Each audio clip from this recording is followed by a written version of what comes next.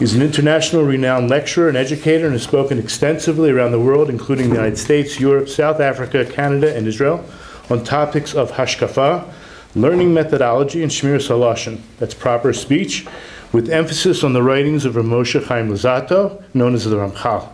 Rabbi Kessin received smicha from Rav Moshe Feinstein Zatzal and held a close relationship with Rav Chaim Friedlander Zatzal, and helped with the publication of the Sifrei HaRamchal, the Green Collection. He has a PhD in psychology from Fordham University in New York and runs a private practice in Brooklyn and Lakewood. He lives in Israel part-time. Tonight's lecture is sponsored by Operation Home Again. The mission of Operation Home Again is to be a catalyst and facilitator of synagogue and community-based aliyah for North America as part of inspiring a movement of returning home. By the way, the website is operationhomeagain.com. The founder of this organization is in our presence tonight, Rabbi Shimon Appersdorf, who together with his dynamic team is building the premier organization devoted exclusively to community-based aliyah from North America. At this historic junction of unfolding opportunity for the last major diaspora community to return home, Operation Home Again is poised to catalyze and facilitate the entire process. I have a quote from Rabbi Yitzhak Berkowitz, the Rosh Yeshiva of Aish Torah. What would our ancestors not have done to come live in Eretz Yisrael? Today it is doable. Operation Home Again seems to be the most realistic approach to enabling our brethren to come home, and it's worthy of our support in every way. And without any further ado, Rabbi Kessin.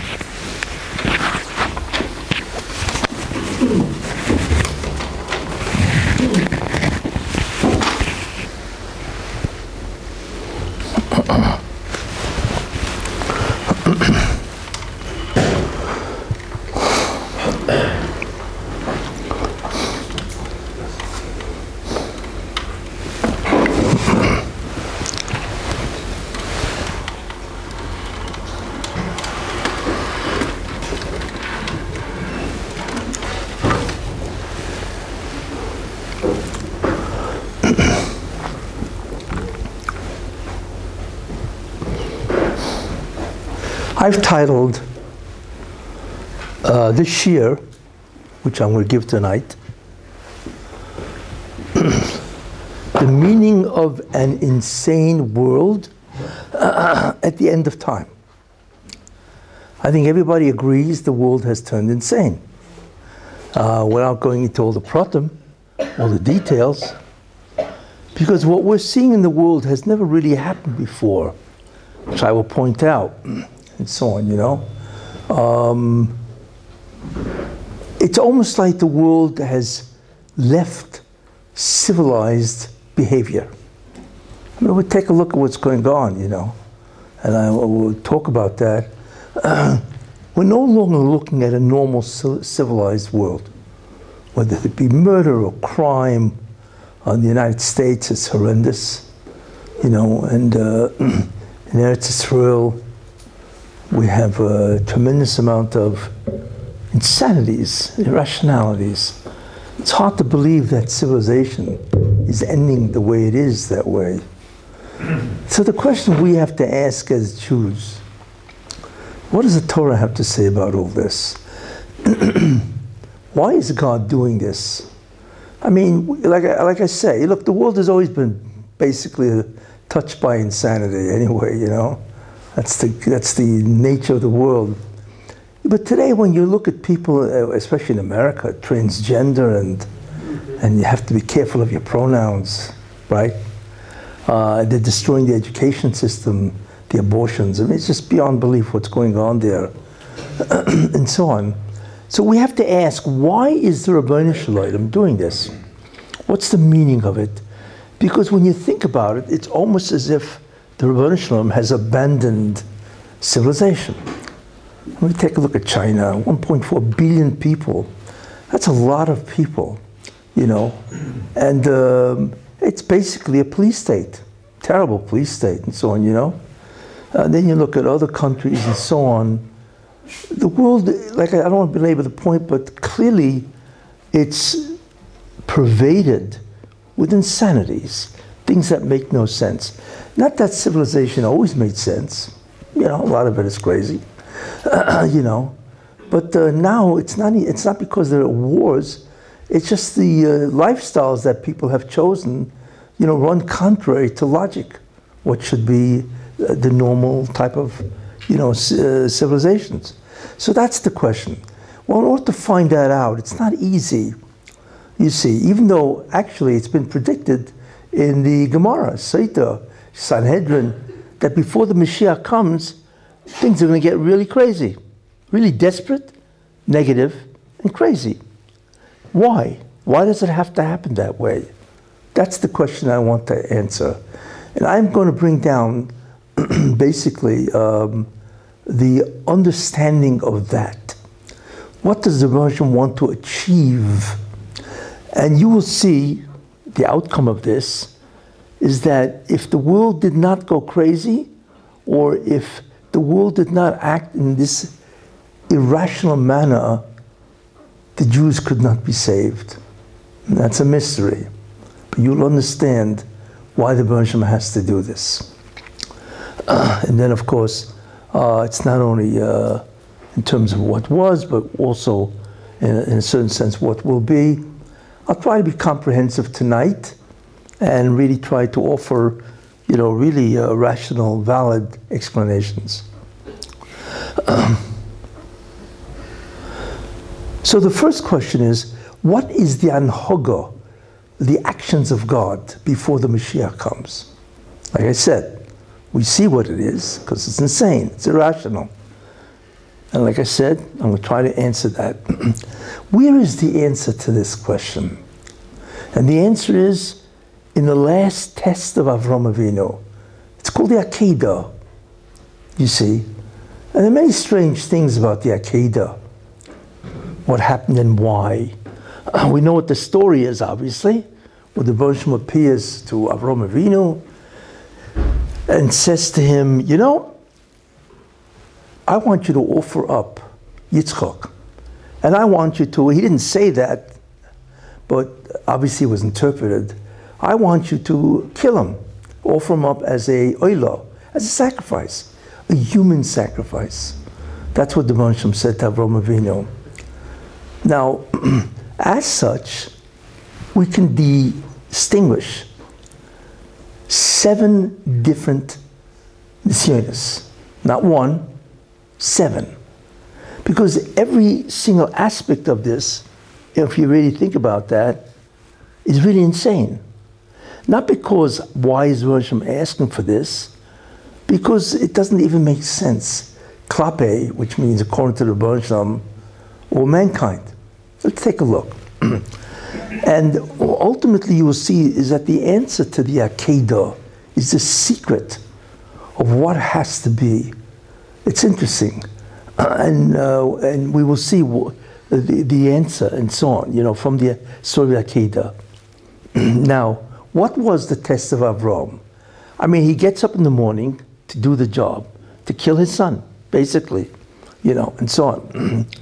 And the truth is, when he received the commandment to do this, he had to be thinking about 7 different things.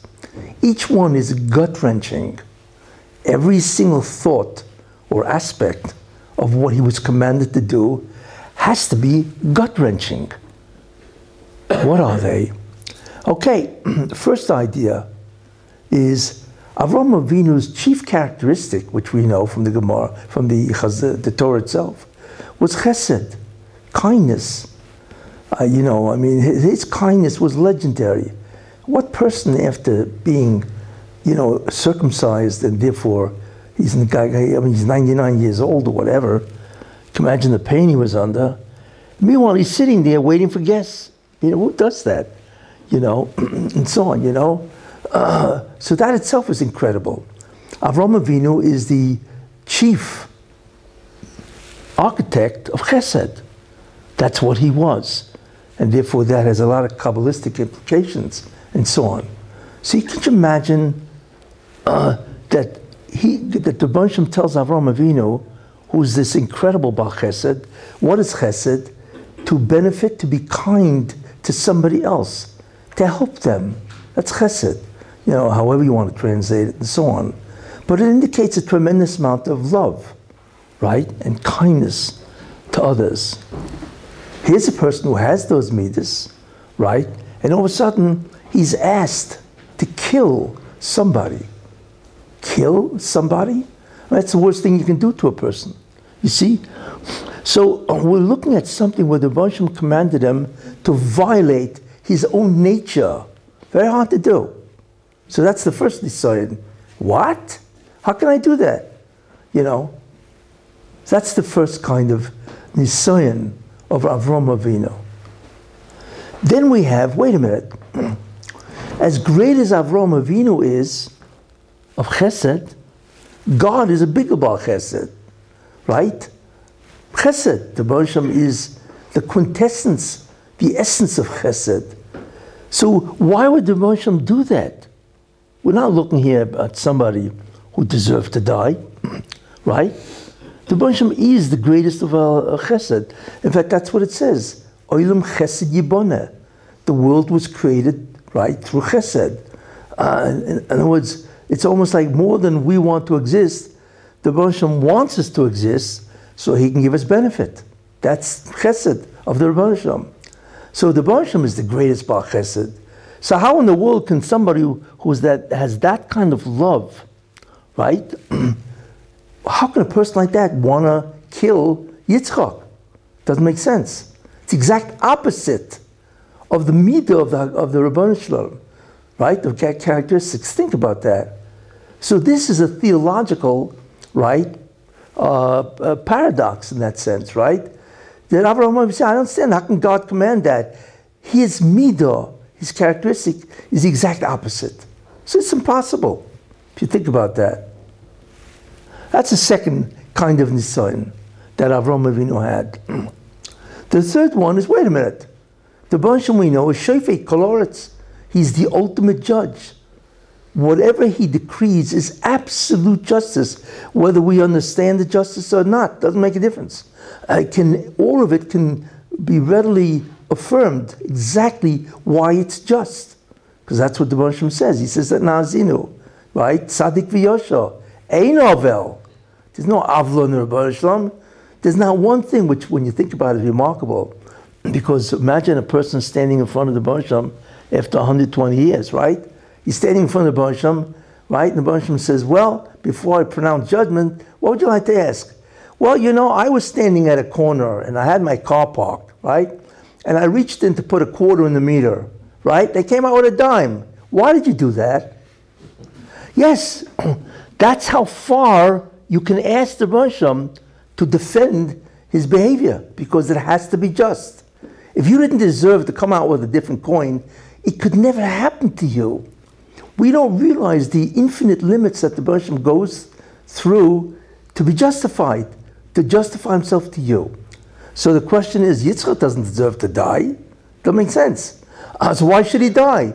You know, you want to test Avraham Avinu, fine. But why does it have to be on Yitzchak's cheshbon? As they say, he's got to die because you want to give him a test. So tell him to commit suicide or whatever you want to do, right? But what's up to do with Yitzchak? If you think about that, you see. Okay. Anyway, that's the third nisayon. Right. Not only that, how do you kill a person? You know, Avraham Avinu understood the value of human life. We don't realize what human life is. I mean, you know, one of the problems of this civilization is life is cheap. That's what it is. I mean, just take along what's going on in America or Israel. The crime rates are soaring. Israel, Rahmanas, people die all the time. It's incredible what goes on. We don't realize the value of the chashivas of human life.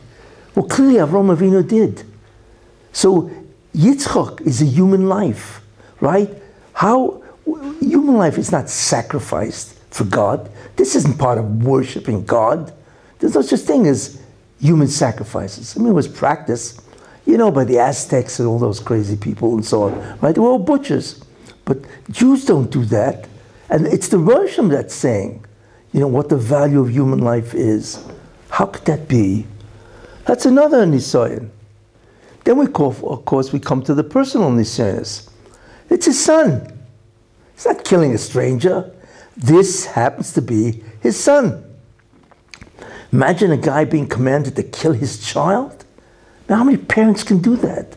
It's just absolutely incredible. You see, each one of these thoughts is gut-wrenching if you think about it. It's not a simple idea. And I'm sure Avraham Avinu, with his incredible intellect, is thinking about all of this because it's so obvious.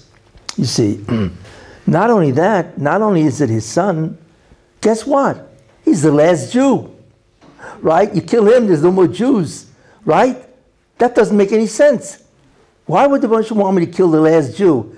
Because Sarah was already, what, 90, I mean, Yitzchak himself, what am I talking about? It was like 130, 140, whatever, That's it for the kids, and so on. So he's essentially being commanded to kill the Jewish people, because if there's no Yitzchak, right, it ain't going to happen, as they say, right?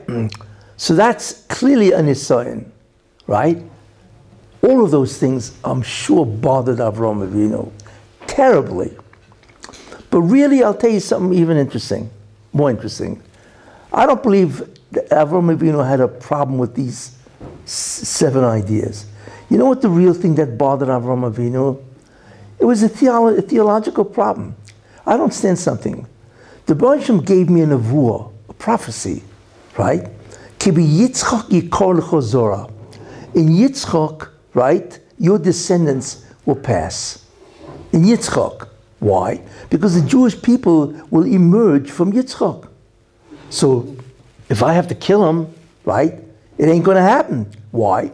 Because Yitzchak is not married. He has no kids, right? So if I kill Yitzchak, that's a complete contradiction to the nevuah, the prophecy, right, that the Jewish people will descend from Yitzchak. In fact, it's impossible. It is 2 completely contradictory prophecies. And that theologically is impossible, because the Baruch Shem doesn't do that. How can the Baruch Shem say he will give rise to the Jewish people, right, on one side, and then the next side, kill them? It's exactly, which means obviously dead people don't reproduce, so obviously there won't be any Jewish people. That is probably what bothered him the most, because what it was a refutation of the rationality of God. And if that's the truth, if that's what happened, then it's a refutation of God himself. Impossible.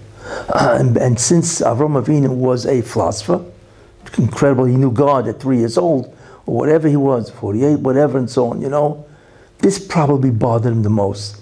It would completely eradicate any belief of who God is. The contradiction of prophecy. There you are. I've just rattled off 7 or 8 different problems that Avraham Avinu had, right? I mean, who could have overcome one of them, let alone all 7 or 8, whatever? But Avram did. He got up in the morning. Vayashkem Avram b'boker. It's incredible. He didn't sleep late and said, well, I got time to kill my son, right? Let me give him a couple more hours, right? He got up in the morning, early in the morning, right? Saddled his donkeys, whatever, and he's on the way to kill his son. It's astounding when you think about that. So it's not only the fact that, Yitzchak has to die, but it's the different aspects of the concept that Yitzchak has to die. This is what disturbed Avraham Avinu. Yet he did it, you see. Now, we have a question. Why did the Baruch Shem do that? Well, let's understand the nature of this test, right? Many times, by the way, what the Baruch Shem really did wasn't this, because he said, V'ha'aleu li'olah. He never told Avraham Avinu to kill him. He just said, bring him up as an offering. That's it. So that's how you escape the whole theological paradox, you see. But Avraham Avinu interpreted the statement correctly. Obviously, if I have to bring him up for an oilah, well, it's not to decorate the Mizbeach, it's to kill him. It's the obvious conclusion, you see. So Avraham Avinu interpreted the correct interpretation, but you can't say that the Hashem contradicted himself. He didn't. In fact, the Hashem even tells him that, in any case. So the question, what's the meaning of all this? You see, not only that, why was it the last test? It's the last test. The Akedah is the last great test of Avraham Avinu, and he had 10 different tests, and this was the last. You see, and the number itself is very significant. Truth is, it's a very difficult question to answer. But what was the test really? What the Baruch Shem did was interesting. He appeared to Avraham Avinu through this commandment as an irrational God, a God that makes no sense. He appeared to Avraham Avinu as a God, like I said, that doesn't make sense. He's irrational. You know, he's, as in English, I think it's quixotic or whatever, and so on, you know. And that was on purpose. I want Avraham Avinu to look at me and think that I'm off my rocker or something like that, right? You know, because how can God do this, right? And that's the immediate interpretation. There's a complete contradiction. Now we have to ask why, but the nature of the test is to appear irrational to Avraham Avinu, and that's clearly what it was. The question is, why would the Rosh Hashanah do that? Why does he want to appear irrational? It's a very powerful question. Normally, if the Rosh Hashanah wants to put you through a test, so he will do something where you do not know the reason. It's called unknown. But the Rebbe Shem never contradicts himself. That's a theological paradox, you see? So it's one thing if he tells you or he does something which could have a reason, but we don't know what the reason is. Okay, but it's not irrational. But to do something that makes no sense, that's an absolute contradiction, is impossible. The Rebbe Shem doesn't behave that way, doesn't act that way. So that's the question. To look for an answer, we don't have to look any further than Rashi. And Rashi offers a profound understanding of the whole justification of the Akedah. It's an amazing concept, what he says. And in many ways, this is the secret to what is happening today in the world. This is the definition of the last type of behavior that the Rebbe Shem has to the Jewish people at the end of time. What does Rashi say?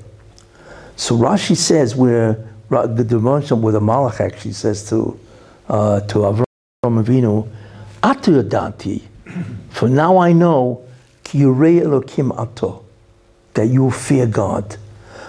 So what do you mean now I know? You mean before this you didn't know? Of course the Baruch Shem knows. So what do you mean now? It's like, well, now I know I can deal with this information and I have what to do with it. What's that mean? So Rashi says, right, Yesh li lahoshiv, I can now answer, respond, to who? To the Sultan. And Ummah Olam. What do you mean respond? Because they're going to launch, right, an accusation against the Jewish people. And they're going to say, we don't understand something. You know, you're a God of justice. What do you want with the Jewish people? They sin. They do all kinds of violations. Why do you love them so much? Why don't you abandon them? They're not listening to you. They're not doing your will. So what's this business here? Why do you adore them so much? Or what is this, favoritism? Nepotism? What is this? That's the Satan and the Ummah Olam. That's what the Sultan says, because he's always trying to split God from the Jewish people, and that's his business. You see, why? It's interesting, the psychology of the Sultan, because he knows that the Jews will always be loyal to God, no matter what they do.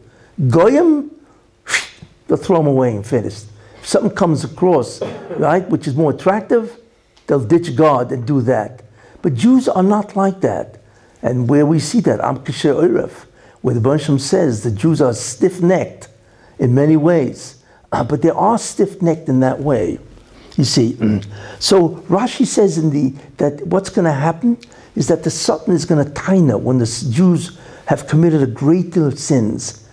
Why not abandon them? Just get rid of them. It's over with. you know, they violate your laws, change them for another nation. You see? So it's interesting, that's a great claim. And he's right, the Sultan, because the Sultan defends justice. That's why he was created, to defend justice. So Baruch Hashem can't just shoot him and dismiss him. No, he created the Sultan to defend justice, right? He's the great prosecuting attorney. So it's interesting that the Baruch Hashem had no answer. He could not justify why he does not want to abandon the Jews. See? So it's unfortunate, because who's the only one that gave him the answer? Is the Jew.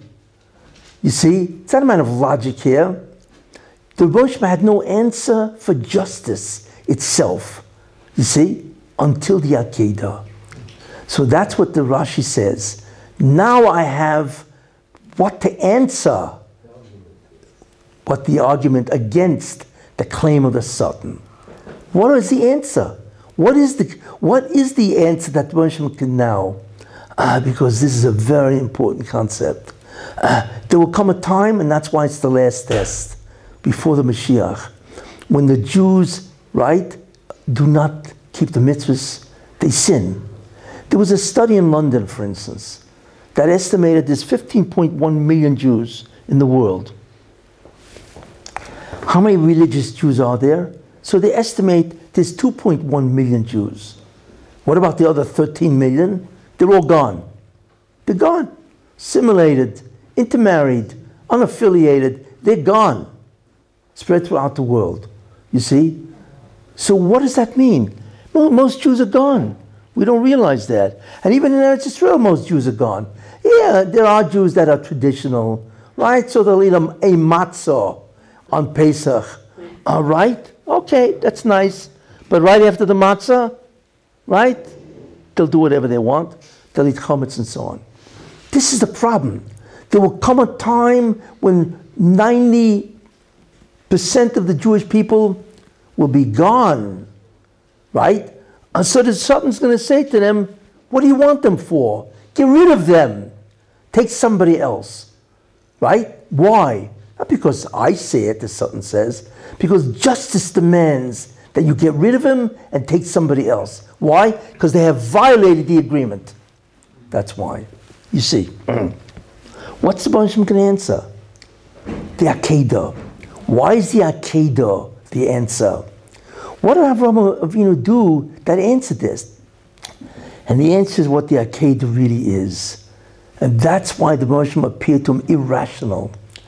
Right? Because what would any normal person have done? This doesn't make any sense.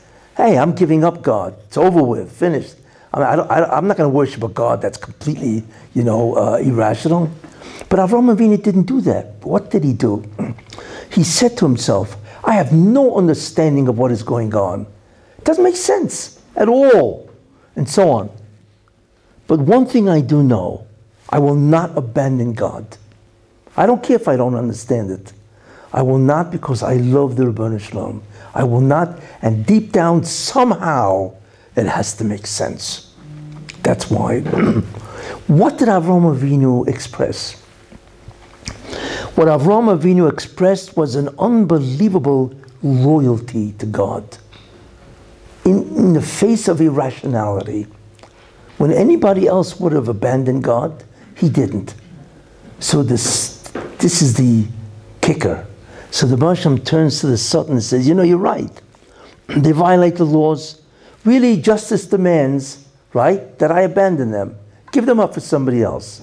But I can't. Because justice demands also that if they will not abandon me on the reasons that make sense, how can I abandon them? Mida keneged mida. You see, this is what the Baruch Hashem said. Mida keneged mida. It's true that they're not doing the mitzvahs right, and really I should think about it and switch them for some other people.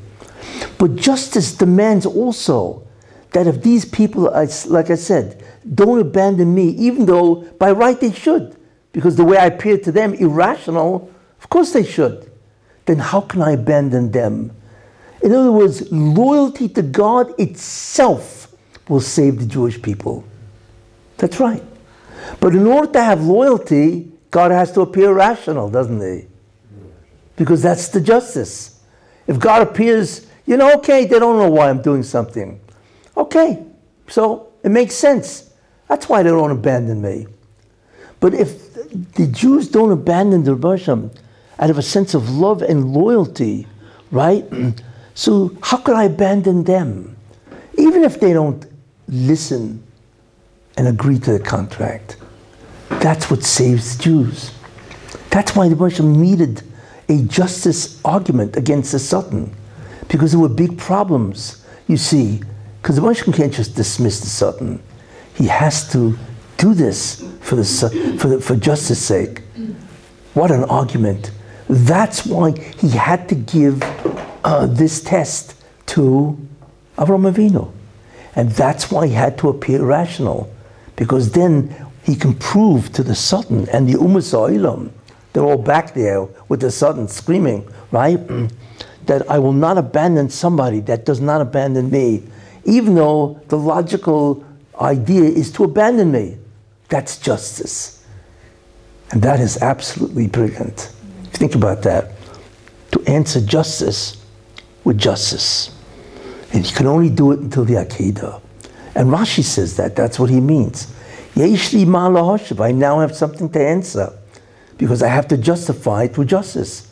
That's the answer. But the condition is, right, that the Jews will not abandon God, even though God is irrational. That's not good. Because if God appears to us irrational, it's going to be very hard to figure out what's going on, you know, and so on. That's the concept of the Akedah, why it's so important. And we begin to understand at the end of time, when the Jews, in a certain sense, have, in certain ways, abandoned God, in the sense that they don't do the mitzvahs. But many Jews have not abandoned God himself. Certainly a segment, right? They keep the mitzvahs. And even those people that don't keep the mitzvahs, right? They hold themselves to be Israelis, right? Israel. To them is a holy country. Or if a guy just has a Pesach Seder, you know, where he says the Agoda Matzah, hey, he abandoned him everywhere else, but he's still with God. Or even circumcision. How many Jews do circumcision even though they are completely free? You see, that is called loyalty to God. There are many different ways of being loyal to God. You see, so many different ways. And if you look at the Jewish people, so many of them, right, do some type of mitzvah that indicates a loyalty and so on. Very important idea. So that's a very important thing to know. The concept of loyalty is what saves the Jews in the end. That's what does it. You see, and therefore the Bosham has to appear in an irrational way, so and that will be the test. Will they be loyal or not? Very important idea. And the truth is, the Bosham is doing that all the time. He's always, many times, appearing irrational. You see, let's take a look, you know. It says there, Ki yokim b'kibucha novi. And if, in Dvarim, and if a false prophet arises, and he says, I'm going to do a miracle, because you have to abandon God and worship other gods, right? And it says that the miracle passes, happens. Wait a minute, that's impossible. Because only God can do miracles, really? How'd this guy pull it off? You see? So that's irrational. So the Bosham says, why did I do this? Why did I allow this guy to do a miracle? And the Bosham says, to see, not that if you're going to do the mitzvahs or not, by not worshiping idol. He doesn't even say that. He says, because if you take a look at Dvarim Parshas Re'eh, he says, Hayishchem oyhavim, do you love God or not? Doesn't talk about the mitzvahs. Do you love God to the extent that you're going to be loyal to me? So even though you're looking at something irrational, because how did this guy do a miracle? It has to be that God allowed him to do the miracle. Well, that's a complete contradiction to belief in God. So Bosham says, I'm going to pull this off. I'm going to pull off this complete irrationality, right? To know, do you love me or not? Are you still loyal to me? Doesn't mention a word of mitzvahs, which is interesting. Let's take a look another time when you had this problem. The Chet Egel. The Moshe wanted to destroy all Klal Yisrael, in a certain sense, right? And Moshe Rabbeinu had to go up and pray, right? That God should not destroy the Jews. On the contrary, right? So Moshe Rabbeinu says, he finally comes down the mountain, throws the luchos, the tablets at the bottom of the mountain. What does he say? He doesn't say, all those who didn't sin, me sheloi chote, all those who didn't sin, please come over to me. He doesn't say that. He says, Mil Hashem Elai, who is to God? Let him come to me. What's the difference in language? He should have said, all those people who didn't sin, you guys come over, and the rest of the people will be punished. He doesn't say that. He says, Mil Hashem, who is ever to God, come to me, which means that even though you sin terribly with the Chet Egel, if you are still with God, loyalty, come over to me, you're okay. You'll have a kapora. It's amazing when you think about the language that he said. You know, we just pass over very quickly. But what he said was incredible. He never once mentioned the Chet in that sense. You know, whoever did the sin, right? Stay away, and whoever didn't do the sin, come over to me. Nope. He said, who is to God? Who's still loyal even though you sinned? Come over to me, because in the end, that's the defining moment.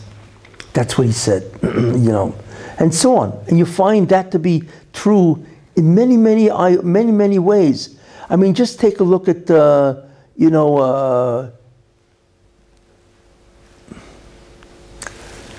Yosef HaTzadik. Yosef. Here's a guy, right, who's first they try to kill him, right? And then they didn't want to kill him. They changed their mind.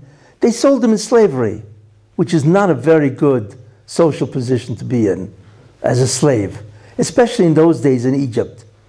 And then finally, with the test of Potiphar's wife, he winds up being a prisoner. And I guarantee you, being a prisoner in Egypt is the worst possible place that you could be, right? And he's only what? He was 17 when he was kidnapped, all right? And he's in his early 20s, 24, 26. He's finished. He can't hire a lawyer to get him out of prison. What's he going to do? Basically, his life's over at the young age of 20 what? 23, 25, whatever, right? What do you think Yosef was thinking? This is insane. I'm one of the 12 tribes, right? Everybody has abandoned me. My family is gone. I'm a slave, or I'm in prison, right? I'm finished. I'm doomed, right? This is irrational, because Yosef knew the concept of the 12 tribes. Not only that, he knew he's part of the tikkun process, you see. So how in the world, what am I doing in prison? How am I going to accomplish what I have to accomplish being in prison? It's irrational. None of this makes sense. Of course not to Yosef HaTzadik. Yet Yosef HaTzadik withheld, and he did not abandon God. He's always quoting God, you see. Same concept. Because the Rosham says, no matter where you go, you need to be loyal to me. You see, you need to be loyal. Look, even Yaakov Avinu. Yaakov Avinu knew who Yosef was. Yosef was, I once said, a Chatziyav. Yosef took over the job of Esav. Esav was an Av who sinned. So somebody has to take over the job of Esav, and Yosef was that person. Yosef wasn't a Shevet. He was half a patriarch. And Yaakov knew that, because he had to take over the job of Esav. You see. So if that's the case, where's Yosef? He's dead. So Yaakov said, it's over with. I do not have 12 tribes anymore. I only have 11. Not only that, Yosef, who was supposed to take over a job of Esav, right? He's dead. So that's the end of the whole tikkun process. It's over. You don't realize what Yaakov realized. And that's why he says, you know, Sha'ila, I'm headed to Gehenna. Because it's over with. There's no tikkun without 12. And there's no tikkun without Yosef. Yet he's gone, he's dead, right? That's irrational. Because we know Yaakov knew that he has to complete, right? Avram, Yitzchak, Yaakov, he's the third of. He's got to complete it. Yet it's impossible because Yosef is dead. Irrationality. Of course. Yet Yaakov, of course, remained what he was. Never changed one iota. You see, it's interesting to watch that many times the Baruch Shem doesn't appear as an unknown entity. Doesn't make, why is he doing this? But as an irrational entity. You see, because he's always testing the Jewish people. Do you love me or not? Or will you continue believing in me, even if you don't do the mitzvahs? Will you continue believing in me at some level? Right? Some level. That's what the Rebbe Shem wants. And that's why that's a classic statement by the Novi Sheker. Hayishcham oyhavim oisi. Do you still love me? I'm not asking if you're still doing the mitzvahs, right? But do you love me? That's what I want to know. Because that's the Akedah. That is what's going to get every Jew basically into Olam Haba. You see, it's called the last card of justice. You see, it's interesting. That's why the Baruch Shem created, and that's why he gave Avraham Avinu that midah of irrationality. And then, of course, we come to Egypt. Egypt is incredible. The Jews are Mem Teshai Tumah. They're at the 49th level of Tumah, right? We know the sins, they were over the Zara and so on. Certain things that they didn't do. Why? They didn't change their name, their dress, their language. That's the loyalty. You see, that's the loyalty. Even though they were Mem Teshai Tumah. I mean, we don't even know what the Mem Teshai Tumah are. You imagine, but it's called the bottom of the barrel, right? That's what it's called, right? Yet the Baruch Shem redeemed them. Why? Because they still had the loyalty of that. But it wasn't enough, you see. Because here's Moshe Rabbeinu, right? Moshe Rabbeinu is the Mashiach. The Baruch Shem visited him at the sneh, which is what? The bush, right? And he tells him, you're the guy. You got to take Klal Yisrael out of Mitzrayim. He's the Mashiach. As soon as Moshe Rabbeinu gets to Egypt, what happens? Gets worse, much worse. Where Paro says, well, they're lazy. Straw. Now, not only do you have to build bricks, make bricks with straw, guess what? You need to gather the straw at night because the amount of bricks has to remain the same. Could you imagine what that is for months? They're gathering straw in the middle of the night, right? They have to go through Egypt, and they didn't have flashlights in those days, right? And go and gather straw in the fields. It's insane. But the kicker, the irrationality was, this was after Mashiach came, not before. So a guy would have said, this is insane. This doesn't make any sense. How could it get worse after the Mashiach, Moshe Rabbeinu, come? It's impossible. This whole thing doesn't make sense.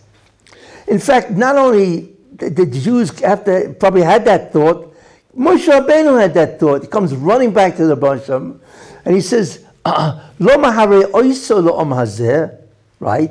Why are you doing evil to this people? Right? What in the world does that mean?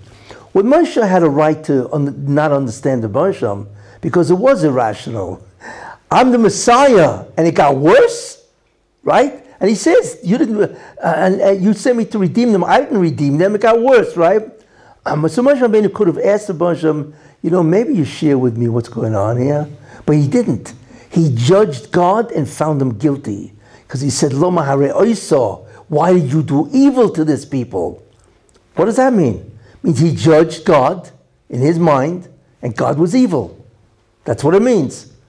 So the Baruch Shem says, so obviously, wait a minute. What happened? Moshe Rabbeinu was not loyal. Bad news. You see, he failed. Moshe Rabbeinu failed the test of loyalty. And that's why the Baruch Shem says, it's amazing when he says, Rashi brings it down, when the Baruch Shem says, Chaval di avden I used to have tzaddikim like Avram Avinu who didn't question me, right? When he went to go and buy, I said, I'm giving him Eretz Yisrael, and he goes and buys the Kevin Chevron, he paid good cash for this, right? He didn't say, excuse me, why am I paying cash? I own this country. He didn't question me. And then Yitzchak with the Be'eris and so on, all right? So the Rosh Hashanah says, where are these guys? They were loyal. They were not mahara after my midas. They didn't question my midas. You? As soon as I introduced a difficulty, you're already judging me to be guilty of evil? We cannot even begin to understand what that was. In fact, he suffered severely because the Baruch Shem told him, you failed the test of loyalty, right? So as a result of that, you will not redeem the people. You will not go into Eretz Yisrael. So the Baruch Shem tells him that, Ato, now you will see what I will do to the 31 kings. Now, right? But no, Ato, now you will see what I will do to Parai. But you will not see what I do to the 31 kings, because you will not bring them into Eretz Yisrael. He failed the test of the Mashiach. He was Mahara after the midas of the Baruch Shalom. No loyalty. Avram Avinu would said, I don't understand, but I do whatever you want. It's got to be good. And Moshe Rabbeinu didn't do it. You see, so he failed the test of loyalty. What about the Jews? Why did the Baruch Shalom do this to the Jews? With the Gzera, you see, where they have to gather the store. And the answer is, because he wanted to test the loyalty of the Jews also, right? Imagine after Mashiach comes, it gets worse, much worse. So every Jew is going to say to himself, I can't believe what's going on, right? This makes no sense. It's irrational, because it cannot be. So that was also a supreme test for the Jewish people, you see. But apparently they passed. Unfortunately, Moshe failed. And he was punished because of that, whatever, and so on. So what do we see? When push comes to shove, and there it was, Mem Teshai Tumah, it's the end. So what does the Baruch have to do? Mem Teshai Tumah, they don't deserve to be redeemed. The Satan is screaming his head off. What are you doing? You bring the Mashiach, Moshe Rabbeinu, and you want to end it? And it almost was the end. They didn't do the Chet HaEgel, Moshe Rabbeinu would have been Mashiach ben Yosef, right? So the Satan is screaming his head off, you can't do this, they don't deserve, they're Mem Teshai Tumah. And you want to bring them the Mashiach, right? What does the Baruch Shem have to do for that? Yakedah, loyalty. Okay, let's see, because loyalty is justice. They don't want to abandon me, how could I abandon them? Forget about the mitzvahs. Okay, it's Mem Tes. You see, that's why that test had to happen. To test the loyalty of the Jewish people, because they were at the Mem Tes Shari Tumah. Very, very important idea, and so on, you see. This is what the Baruch Shem is always doing. Of course he's going to test you on his son, will you do the mitzvah or not? Yeah, there's always a test. We are always subjected, right? Are we going to do the mitzvah or not, and so on, right? All kinds of tests. Are we going to keep his commandments, right? But in the end of time, when it's shown that the Jews don't do his mitzvahs, what's the test that he's got to do? Loyalty. He must do that, because that's the only thing that will address the claim of the Satan. And the Baruch Shem did this to Avram Avinu, you see, and that's why it was the last test to Avram, because he needed that to answer the Satan. It's a very powerful understanding of what the Baruch Shem needs to answer justice, you see. So this is basically what happened, right, at the end of time. And I'll tell you something also, which is more of a side and so on, right? It says there was a ram caught in the thicket, entangled by its horns. It says there, right? So right after the Malach says to Avram Avinu, don't stop, right? So he sees this ram. So Rashi says, who was this ram? Out of nowhere?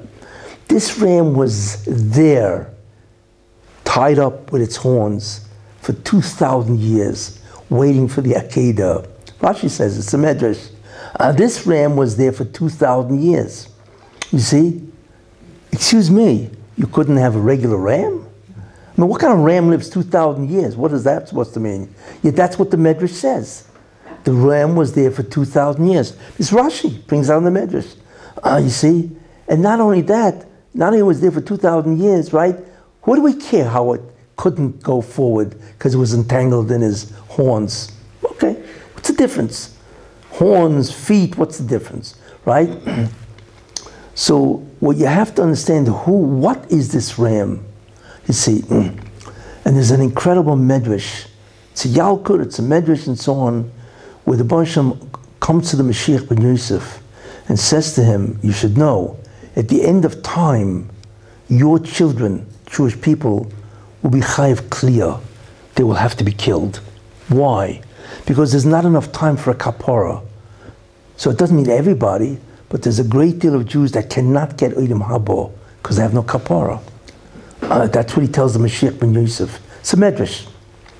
So what's Mashiach ben Yosef do? He says, you know what I'll do? Oh no. I will accept upon myself the kapara for Klal Yisrael. Not only in my generation when I come, right? But in all the previous generations throughout history of the Jewish people, I will accept upon myself the suffering. I mean, it's beyond belief what he did, what the Mashiach ben Yosef did. And that's why Mashiach ben Yosef, we don't know who he is, because he's basically of enormous suffering, you see. And this is what ben Yosef says, I will accept.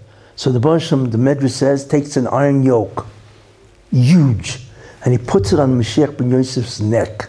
And of course he bends, and he starts screaming. He says, I'm a human being. That's really what he is. I can't swivel this. I can't bear this weight. So the Baruch Shem says, yeah, but you promise. Because the Baruch Shem needs the Mashiach ben Yosef to accept the kapor of Klal Yisrael. He needs him. And so because if not, a lot of Klal Yisrael does not get Olam Haba. It's an incredible medrash. So the Baruch Shem says, okay, I will go in Golus with you, and therefore it will be easier for you to bear, and so on. What is the suffering of Mashiach ben Yosef? Well, that's something which is open to conjecture.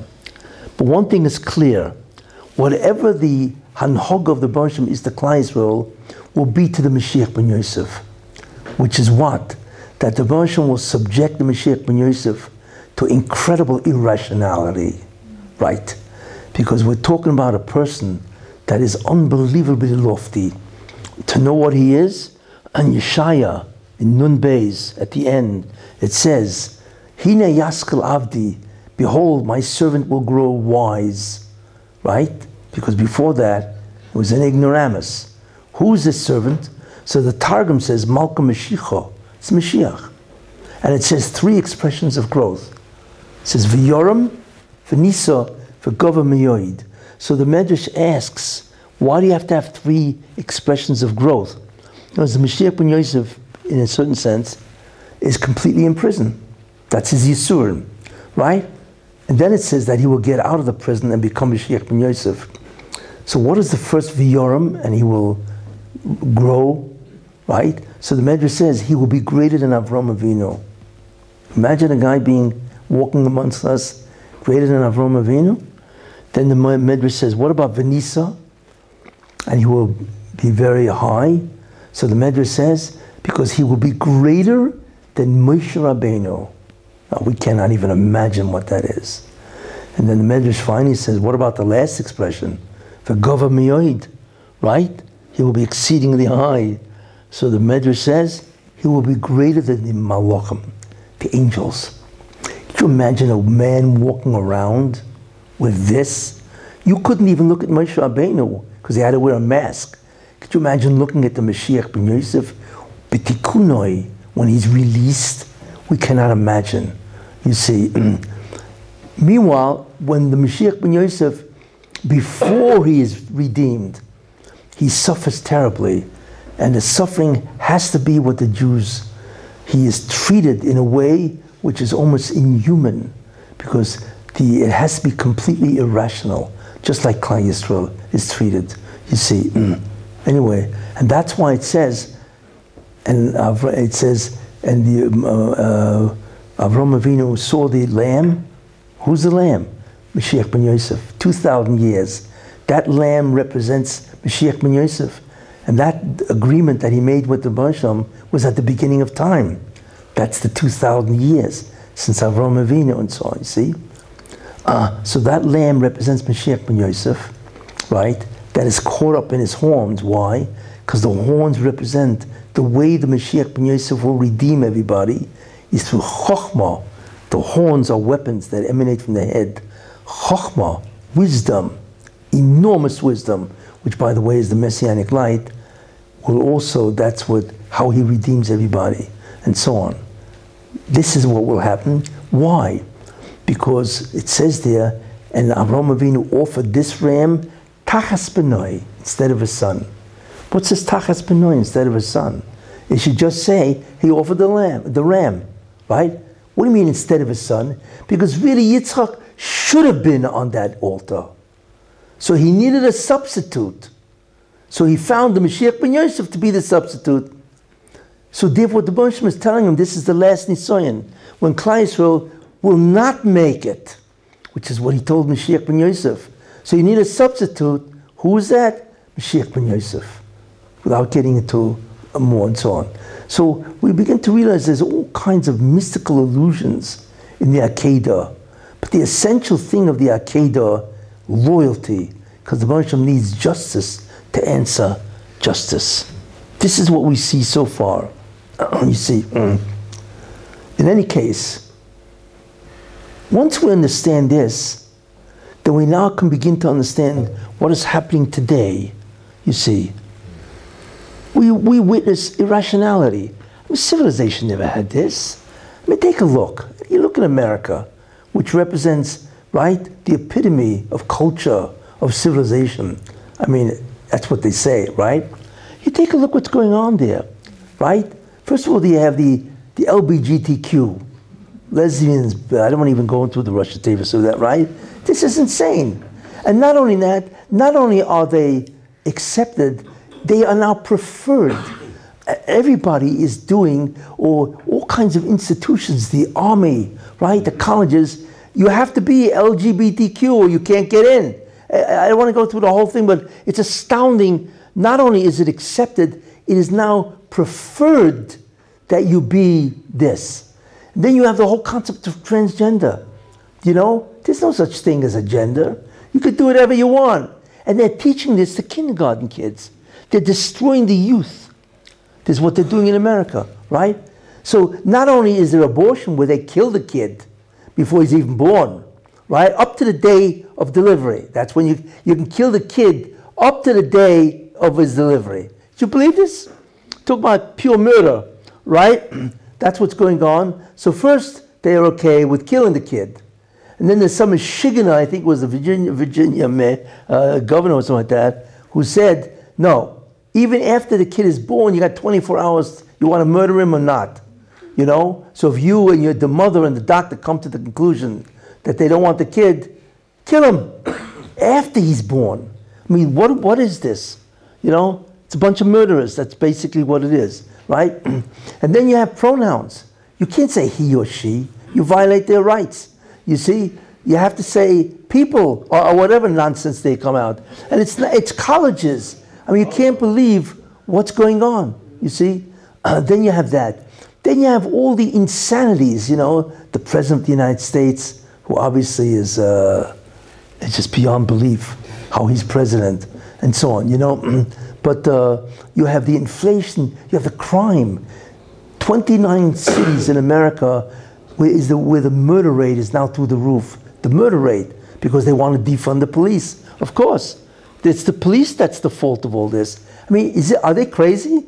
I mean, you know, in terms of without the police, you know, it's like there's no Murray Malchus. And Pirkei Avos says they would swallow you whole if there was no Murray Malchus. Murray Malchus is not just the courts, it's the police, and so on. I mean, when you think about it, it's insane. Then you have the tremendous rise of anti-Semitism in America and around the world, right? Then you have what? You have, in terms of the, well, Eretz Yisrael, the Arabs kill, right? And one of the things that are absolutely incredible, finally they're waking up, you know, but how in the world do you prohibit people from carrying a gun? It's incredible. Every Arab knows that every Jew is a sitting duck. He knows that. You can't defend yourself. You don't have any weapons, right? So he can go and kill you. Those 7 people never who died, had they guns, maybe a guy would have got away with killing one, but the other people would put out their gun and kill him. Of course, they're all sitting ducks. You know, Israel, in a certain sense, has become a very dangerous country in that sense, where it could strike at you anywhere.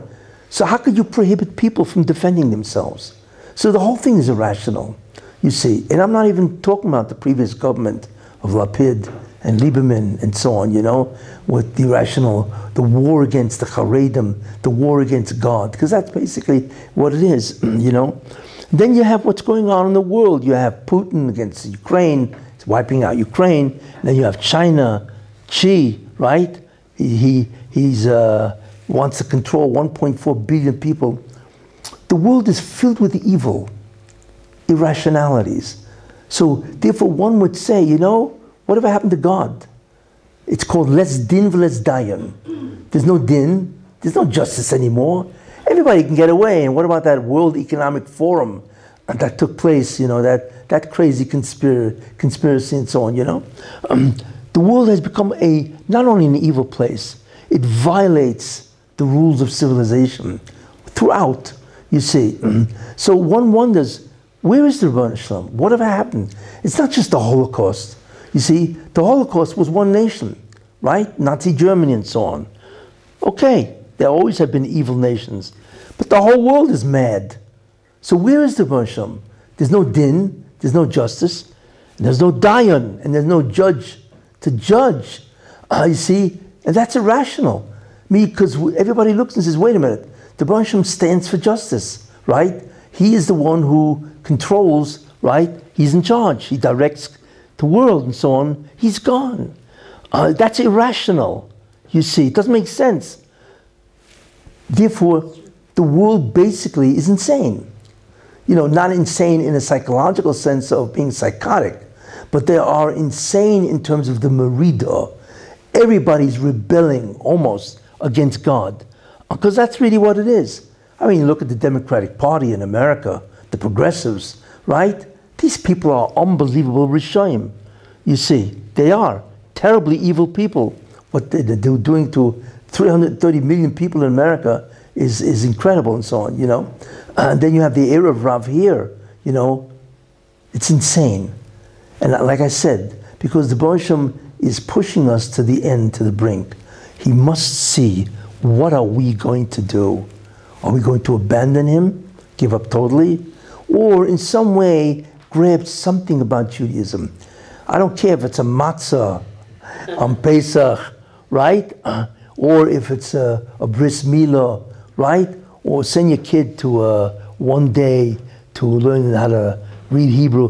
Whatever it is, there has to be some way, or to declare yourself, well, I'm proud I'm a Jew, whatever, even though I don't keep anything and so on. There has to be something where a person can declare that I am Jewish and I'm proud to be Jewish, no matter what it is, you know. And it's interesting, people deep down do have an affinity to being Jewish, even though we never see it that way, but they do, and so on. So that's a very important idea. Another idea that determines is the Satan, who's screaming his lungs off. I don't know if angels have lungs, but he's screaming. What is he saying? He's saying, wait a minute, what's going on here? You want to bring Mashiach, because we are holding at the end. You can't do that, right? Because Jewish people are at the Memtesh Shai Tumah. We are. This world is so terribly contaminated with sin and evil. So the Satan is saying, you can't bring the Messiah, the Mashiach, and we are right at the threshold, you see, because they don't deserve it. The Messianic era is an era that we cannot comprehend its glory or its joy. As obviously, when you have a person like one I mentioned come, right, it's incredible. So the Satan is trying to stop it at all costs. So he was successful in stopping it in America, right? Trump was doing a tremendous job, right, of elevating America. And because I've said this many times, whatever, but Trump is an individual, basically, that has started the Messianic process. Because people don't realize that Esav does tshuva, and he is Esav doing tshuva, which I've said many times and so on. So therefore, this is what is happening, okay? And to show you, and remember the main job of Esav, even though he became a Rasha, the main job in the end will be Rav Yavitzoya. The older will serve the younger. That's the prophecy. That means in the end, Esav has to do tshuva and help the Jewish people do the tikkun, right? That's what it is. And therefore, in the end of time, Esav will do tshuva, who I feel is Trump. Abraham Accords. It's unheard of, right? That he did that, right? And that when he gets back in, which I feel he will, and finish the job, right? Finish the job. It's not, don't even think about counting him out, you know. So between now and then, a lot of water is going to pass under that bridge, right? And then so on, you know. And there are many reasons why, you know. It's very possible that DeSantis won't even challenge him. Because for him, his sake, he should not. It's a very big mistake, just as an aside, for DeSantis to challenge Trump. Everybody else is nobody. There's nothing there.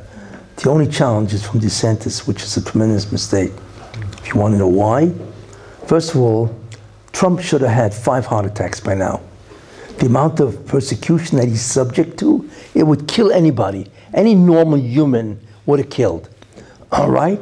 And he's just like water off a duck's back. It's incredible. DeSantis is not proven.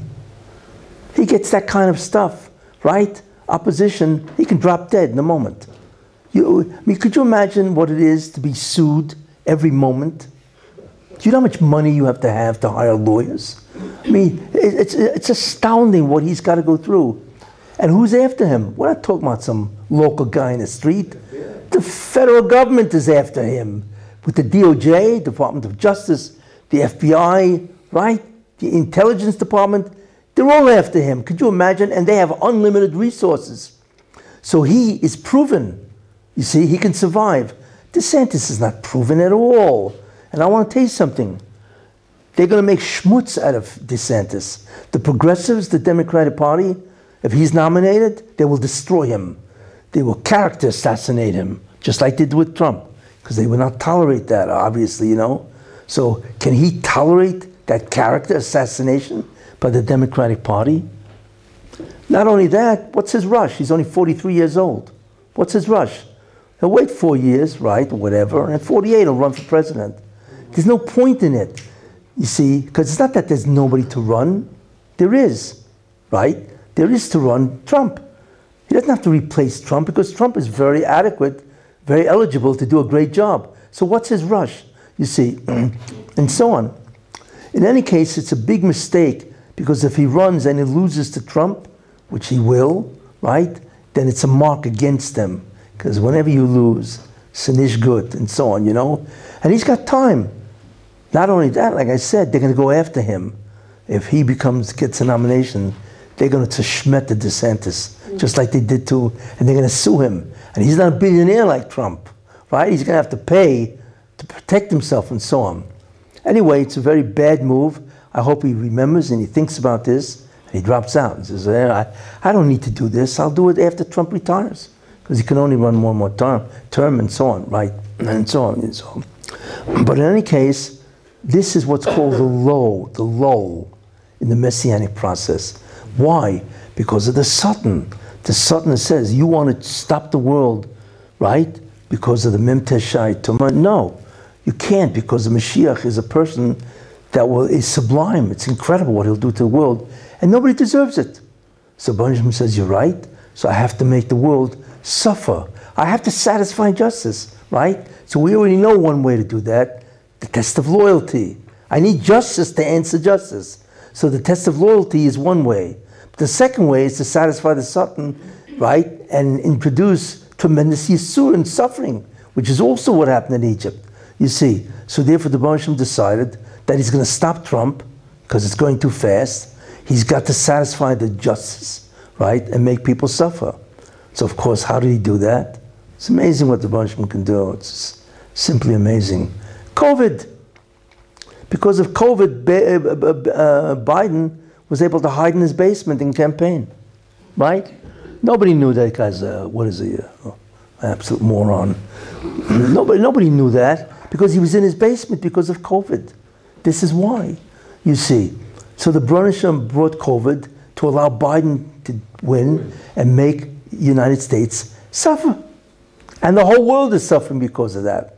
You see, not only that, he destroyed the economy, which is Trump's signature law. He destroyed that. You see, all of this is putting on hold. It's the equivalent of Biden is the equivalent of the Gzera of straw in Egypt, where he put Moshe Rabbeinu on hold, right? On hold because they didn't deserve it. You needed a test of loyalty, you had to satisfy justice with more suffering and so on. And then he could bring Moshe Rabbeinu to destroy Egypt. Same idea. So I believe that Trump's coming back in 2024 and so on, because then Biden, now where do you see this? Because you already see that these guys are losing already. In America, right, Biden's losing. I mean, how does a guy have top secret documents all over his home? You know, it's almost like I expected him to use the top secret documents for wallpaper in his house. You know, you're looking at the wall, there's a top secret document here, there's one over here. It's insane. These are top secret documents. These are the most guarded documents in America. And they're all over the place. They're in a garage, right next to his Corvette. They're in his office. They're on his table. I mean, is he out of his mind? Yes. That's really the answer. Answer your own question, right? And so on. So therefore, people realize there's something wrong with this guy. It's incredible. You can't even trust this guy with top secret documents. So you see the Brunisham is already after Biden to get rid of the guy. It's a very good sign. Very good sign. So it's telling us, right, that the end is very near. What Brunisham says, enough is enough. I want to redeem the Jewish people. And in Eretz Israel, same thing. First time in history, right, that the government of Israel has nobody on the left. Nobody. Right. Nobody. It's amazing. It's Bibi and it's also the Haredim in the right, the right and so on. No, there's nobody on the left. There's no Lapid. There's no Lieberman. Right? There's none of these, and there's no merits. They're completely out. That was a miracle. It's a Nes Nigla. And what's even a bigger Nes Nigla, right, is Ben Gvir. 3 years ago, this was a guy, persona non grata, right? He was the last guy anybody would ever think would be in the government. Not only is he in the government, which is a miracle, you know, number one, right? But he's the Minister of Security. And not only that, he's been granted greater powers than the original minister, you know, by the Knesset and so on. How in the world did this happen? It's interesting to look and see what the Brunisham seems to be doing. And I always feel that Ben Gvir is a Trump character. He has the same ability of defiance. Very strong-willed person, and he can defy. So it's very interesting what his future will be.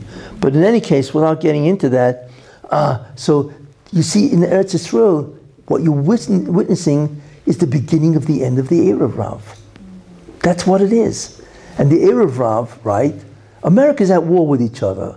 The good part of Esav and warring with the bad part of Esav. That's really what's going on. Trump is the good part of Esav, warring with the bad part.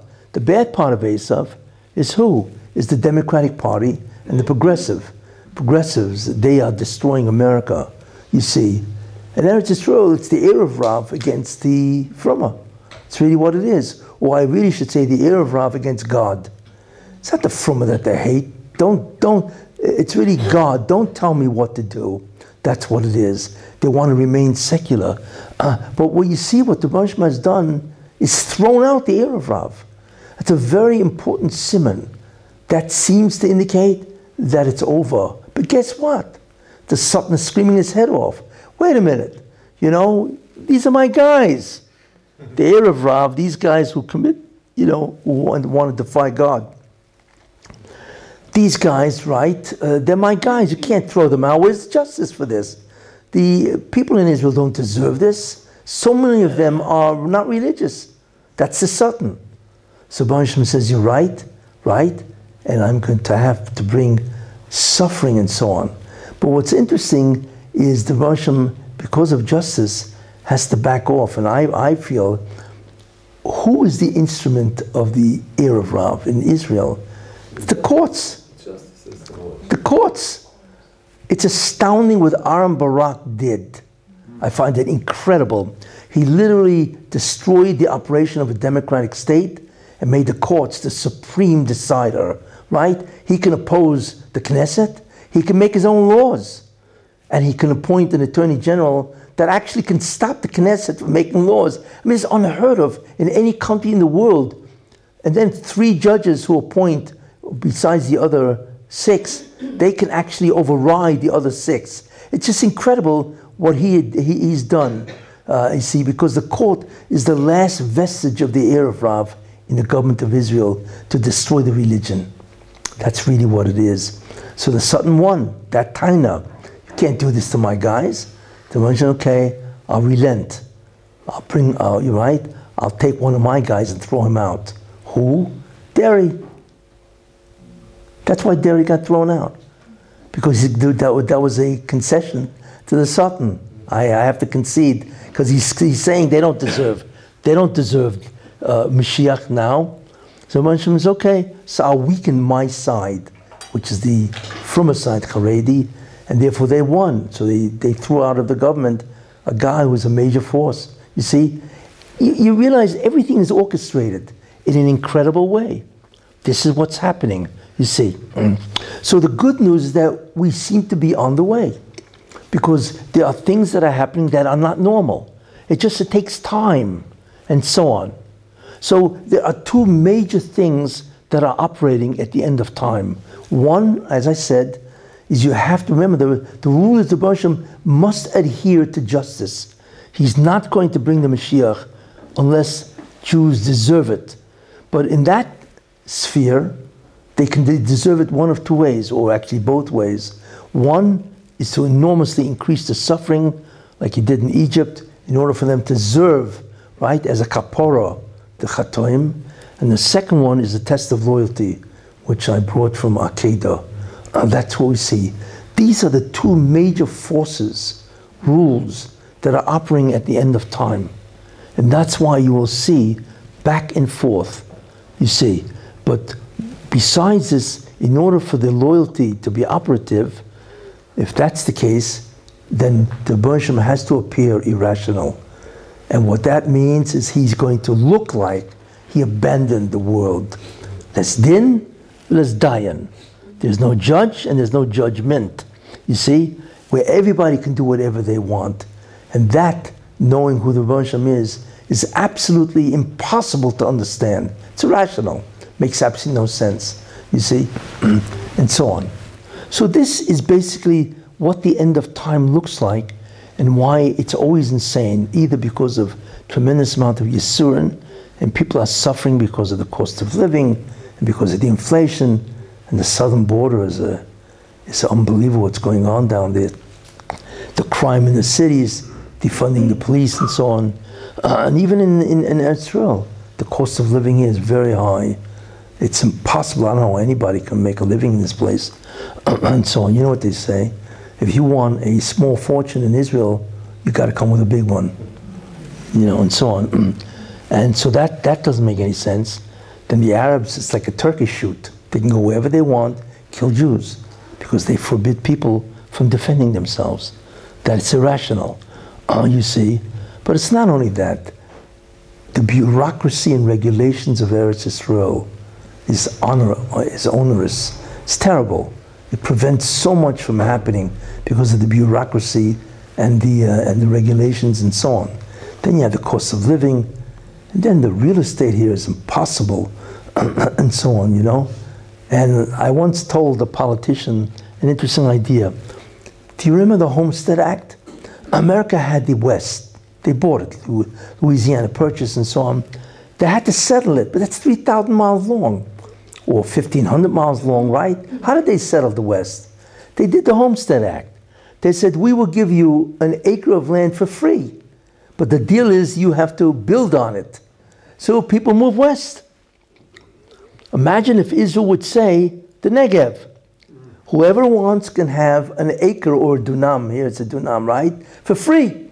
Or we'll charge you a nominal fee, right? 10,000 shekel, or whatever, right? But the deal is, you have to go and develop it. What an idea. That's exactly what America did. And that's how they, right? That's how they occupied the whole America and so on. I guarantee you, ever did that, right? They'd fill up the Negev, you know, in 3 months. Also the Galil. Sure, and the same thing with the Galil and so on, you know. There's so many different ways, I think, that Israel can really progress rapidly, you know, if they would get rid of that leftist, progressive mentality, which in many ways destroys the potential of Israel. In any case, but listen, all this will happen because we see that the Rebbe Shem is clamping down. That's what we see, you see. So therefore, I believe that it will happen, you know, hopefully with this government, or whatever. And I mean, now, you know, everybody's worried about the security. So I think they are becoming more rational. Where they said that they want to pass a law where it's much easier to get a gun, you know, to protect yourself and so on, you know. So I believe it's going to happen very shortly. And we are in the holding pattern right now. And this goes, whether it be for America or for Eretz Israel. It's interesting that simultaneously, they're both going through tremendous changes, you know, because the main thing is Esav doing tshuva and the Erev Rav and so on, you know, and so on, to bring the Rebbe Shem back. But I believe there will be tremendous nisim, just like we see now, in order to bring back the belief in God. Because I believe that when the Mashiach does come, which means when he's let out of his Yisurin, that the Rebbe Shem must raise Klal Yisrael to a tremendous spiritual height. He's not going to let the Mashiach ben Yosef look at the Jewish people that is so diminished in stature. It's terrible to do that. Look, you see that by Egypt. When the Jews, each makkah in Egypt was a tremendous makkah, right? But it wasn't just a makkah to the Egyptians, a blow to the Egyptians. It was a revelation of God's power to the Jewish people. So what God did before he took them out, oh no, he's not going to take them out in the Memtes. So he elevated them in terms of insight into who he was. So every makkah of Egypt had an unbelievable insight to who God is. Because that's really what the makkahs were, you know, and so on, you know. And then when they were stood by Kriyas Yamsuf, right, they saw aspects of God that even Yechezkel HaNovi never saw. So again, he raised them in insight and knowledge of God. And then finally, of course, they stood at Matan Torah, right, where they heard the voice of God. That's going to repeat itself. With the Jewish people, God will give them a change in consciousness. We don't know how, and so on. That's going to raise their understanding of God. And he's going to raise their understanding or their ability to know who God is. Because then the Mashiach will come to a people that has been raised to tremendous spiritual heights. You see, and you have Psukim that says that, where it says in Yitzavim, even if you're outcast, be at the ends of heaven. That's how far and how low the Jews will be. From there, I will gather you. That means God is going to go into the nation itself, into the Golas, and he will gather them. It's the first one. Then it says, and he will take you to him, which is Torah. He will elevate them spiritually. And then he will bring them to Eretz Israel, which is interesting. So the end of the Geula starts outside Eretz Israel, because that's what it means. After that, he will take them to Eretz Israel. How that will happen is unknown, but there is a hint. Most people don't realize what the third Beis HaMikdash is. But apparently the Gemara holds, and it brings proof to Yerushalmi and Ma'aseh Sheni, that the Beis HaMikdash will be built not in the time of Mashiach ben David. It will be built before Mashiach ben David. Who's that? Mashiach ben Yosef. That's when it will be built. So wouldn't it be something if you woke up one morning, right, and you just happened to be looking at the old city. And guess what? There's a third Beis HaMikdash. Wouldn't that be incredible? That would wake up the entire Jewish world like nothing can, right? It would shock the entire planet, and it would begin the end of the exile, the building of the Beis HaMikdash, and the entry of the Mashiach himself to Klal Yisrael. So, it looks like it's going to happen very shortly, I hope, right? And look, let's be ready for it. But remember, the key, Mi Lashem Elai, who is unto God, loyalty. No matter what you do, don't abandon God. That's the key we receive from the Akedah. And then you will surely be in Olam Haba because of that alone. Thank you.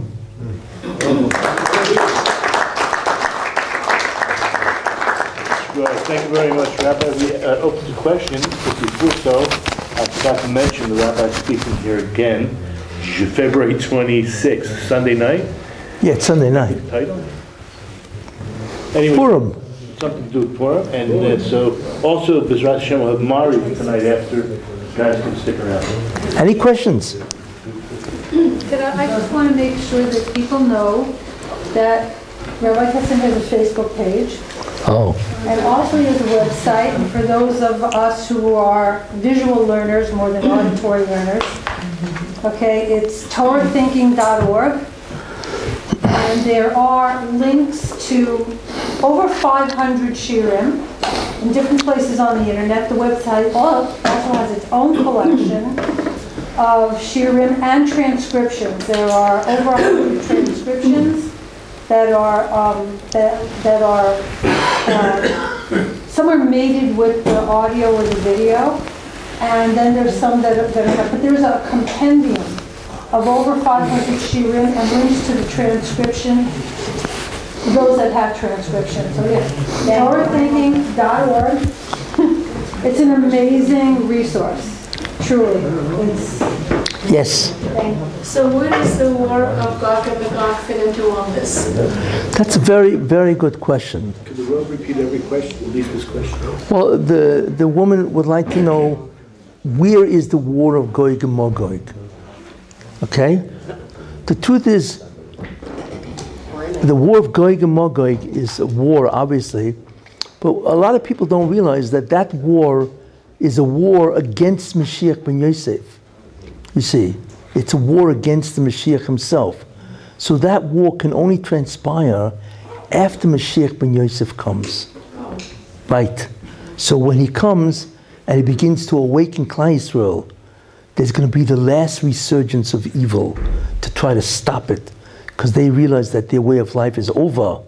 So that's really what Gog and Magog really is.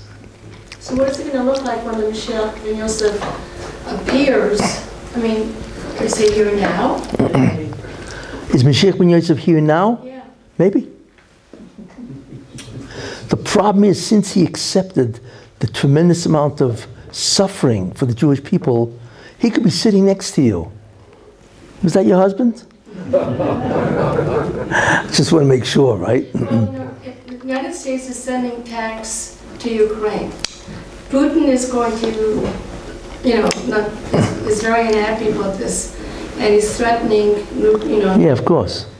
So, is that going to be, I don't know, the war? No, Ukraine is not the war. What Ukraine seems to be all about is called payback time. Ukrainians have been killing Jews for 400 years. Ever since Khmelnytsky in 1648 wiped out 1/3 of European Jewry, right? And they have been doing a great job killing Jews. In fact, in World War II, they were more vicious than the Nazis. In fact, the Nazis had to say, we like the fact you're killing Jews. Let's show you how to be more efficient. You have Babi Yar, I don't want to go, whatever, So what's interesting is, before the end of time, the Baruch Shem says, well, Ukraine has been especially active in killing Jews, so what I'm going to do is destroy them. And what's amazing is 2 points. One, Zelensky. Zelensky, I hate to say it, he's an idiot. Why? Because Putin never threatened him. He never threatened the sovereignty of Ukraine. Just like Kennedy said to Khrushchev, if you remember the Cuban Missile Crisis, you know, we don't want you in the Northern Hemisphere. I'm going to stop them, because that's called the Kennedy Doctrine. So what Putin said, I don't want you to join NATO. That's all he said. He didn't say anything more than that. And of course, Zelensky wants to be a hero. That's basically what he wants to cash in on, right? And he said no. Why? He should have said, okay, I won't join NATO, not threatening my sovereignty, and that's it. I'll wait till you're dead, because anyway, Putin is probably very sick, and so on. So what the Russian did is very interesting. He got a Jew to destroy Ukraine. Right? Talk about Mida Keneged Mida, right? And the amazing thing about that is not only that, it's not only that, but everybody thinks Zelensky is a hero, or else it would be an unbelievable surge of anti-Semitism. So a Jew destroyed Ukraine. It's billions of dollars, $200 billion worth of damage. 1/3 of Ukraine is destroyed, right? For no reason. You see? Because this guy wants to be the actor, the showmanship and so on, right? So Ukraine it's payback. That's really what it is, you know. And Putin himself is destroying Russia, because everybody now looks at Putin as a third-rate country.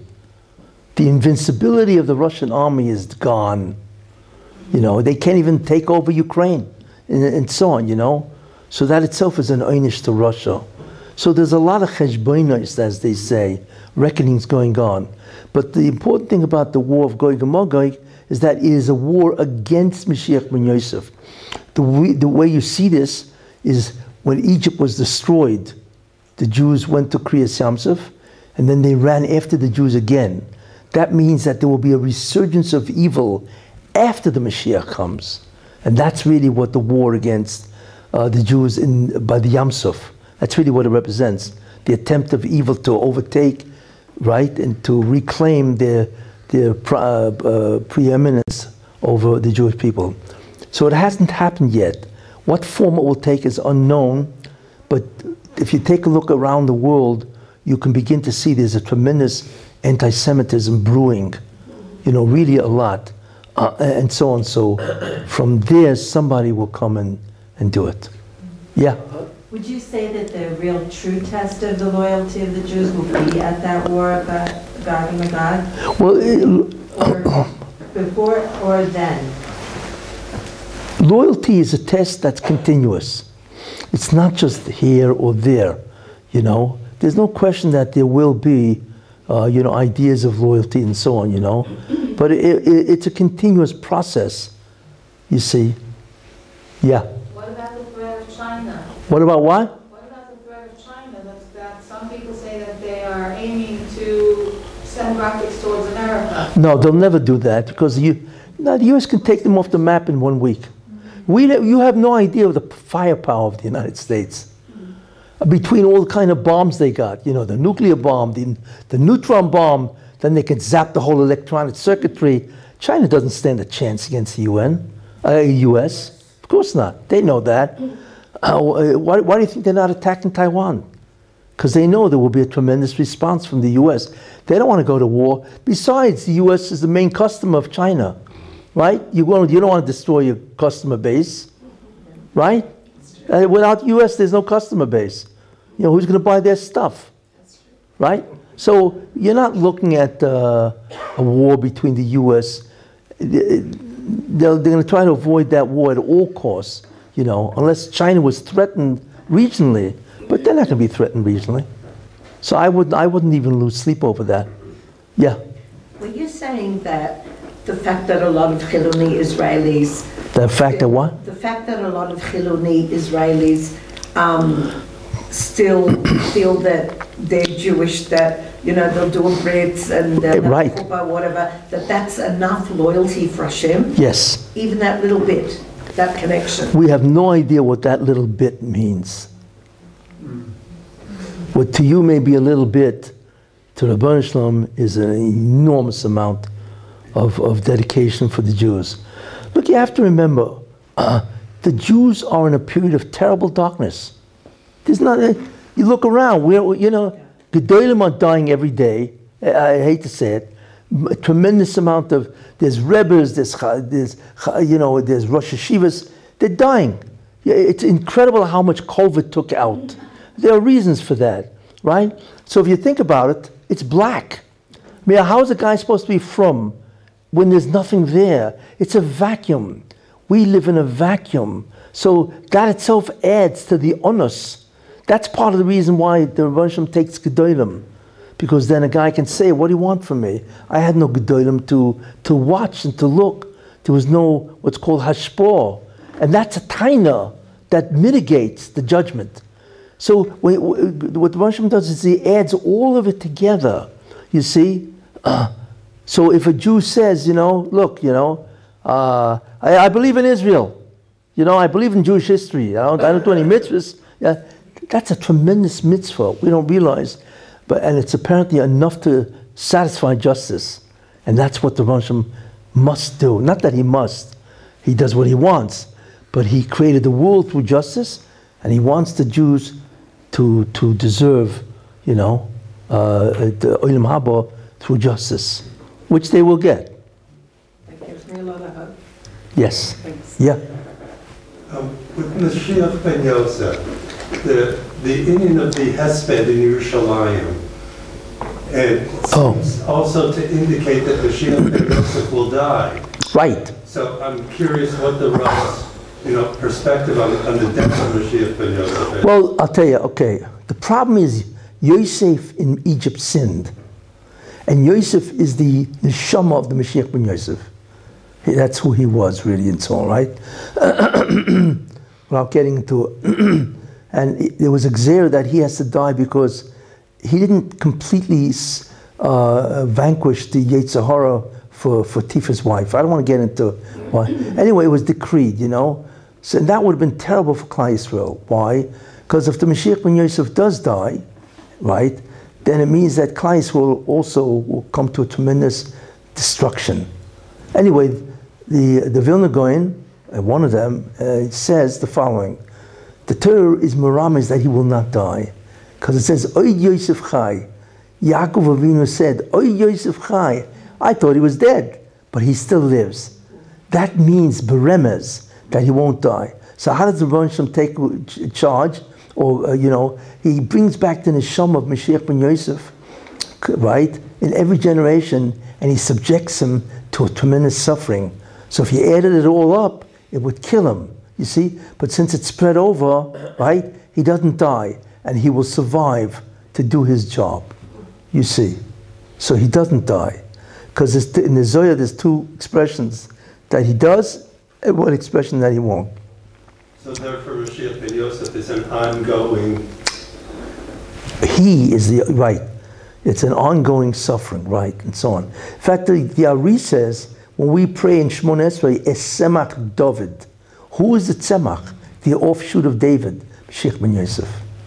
We are praying every day for Mashiach ben Yosef not to die. You see? And the remez, like I said, is Oid Yosef ben Ichai. It's interesting remez. Yeah. How do you explain the rising threat from within Israel by the Arabs here, both in the south and the north, really to a very significant threat on the state of Israel from within? Yes. Not from outside. How do you explain Right, Israeli Arabs. Right, yeah. The idea to that, it's interesting. Yishmael, which is the origin of all these, did tshuva in the end, because he let Yitzchak go first. When Avraham Avinu died, he let Yitzchak. So the Chazal learn that Yishmael did tshuva. In fact, that's why you have Tanoim who are named Rabbi Yishmael. How could you name your son after a Russia? So obviously Yishmael did tshuva, the famous Rabbi Yishmael in Kohen Gadol, right? Anyway, but so Yishmael does tshuva in the end also. And that's why Trump was able, so Edom, Esav, Trump, together with Yishmael, both of them do tshuva. But just like there's a Tov Sheba Esav and a Ra Sheba Esav, there's a Tov Sheba Yishmael and a Ra Sheba Yishmael, you see.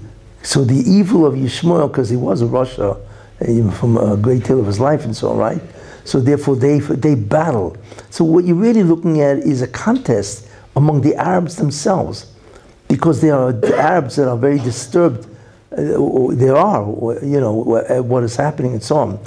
So unfortunately, right now, just like the progressives are on head, the same thing with the PLO and so on, they now dominate that. But I believe that ultimately speaking, Saudi Arabia will join. Oh yeah, yeah. Because it's to make peace, because it's to their benefit. You see, not only because of Iran, because Israel is doing great, you know, economically and technologically and all that. So why shouldn't they join with Israel and so on, you know? And they want to enter the 21st century or 21st century and so on. So I believe once they join, you know, that's the spearhead of Ishmael, is Saudi Arabia. They're the real Muslim and so on, you know. Right. So I believe once Trump gets back in, he's going to proceed with the Abraham Accords. You know, he's going to do that. In fact, it's even possible, I think Bibi is dreaming that he wants to be the guy to bring Saudi Arabia. Yeah, of course. You know what a prize that would be? Because it's not Saudi Arabia. The whole Arab world would change. Because the real Muslims are Saudi Arabia. They have Mecca. They're the caretakers of Islam. Right, yeah. So I believe he's really thinking about that. You know, you just have to get rid of these guys like Sullivan and what's his name? Blinken. And Blinken and all these. By the way, Sullivan and Blinken are Jewish. I don't know if you know that.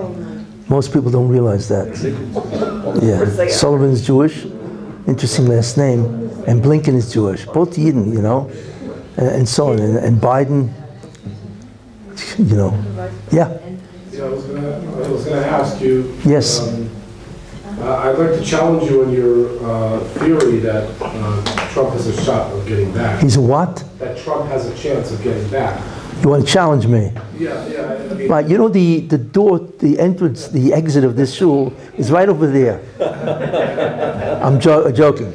Why? What's your challenge? My challenge is that right now, I hear an opinion. What's the challenge? The challenge is that we know that from the Medrash that the last straw before Hashem sent the Babel was when they started handing out marriage documents. Right. Man and man. Right. And the thing with 2015, you know, the Supreme Court. Right.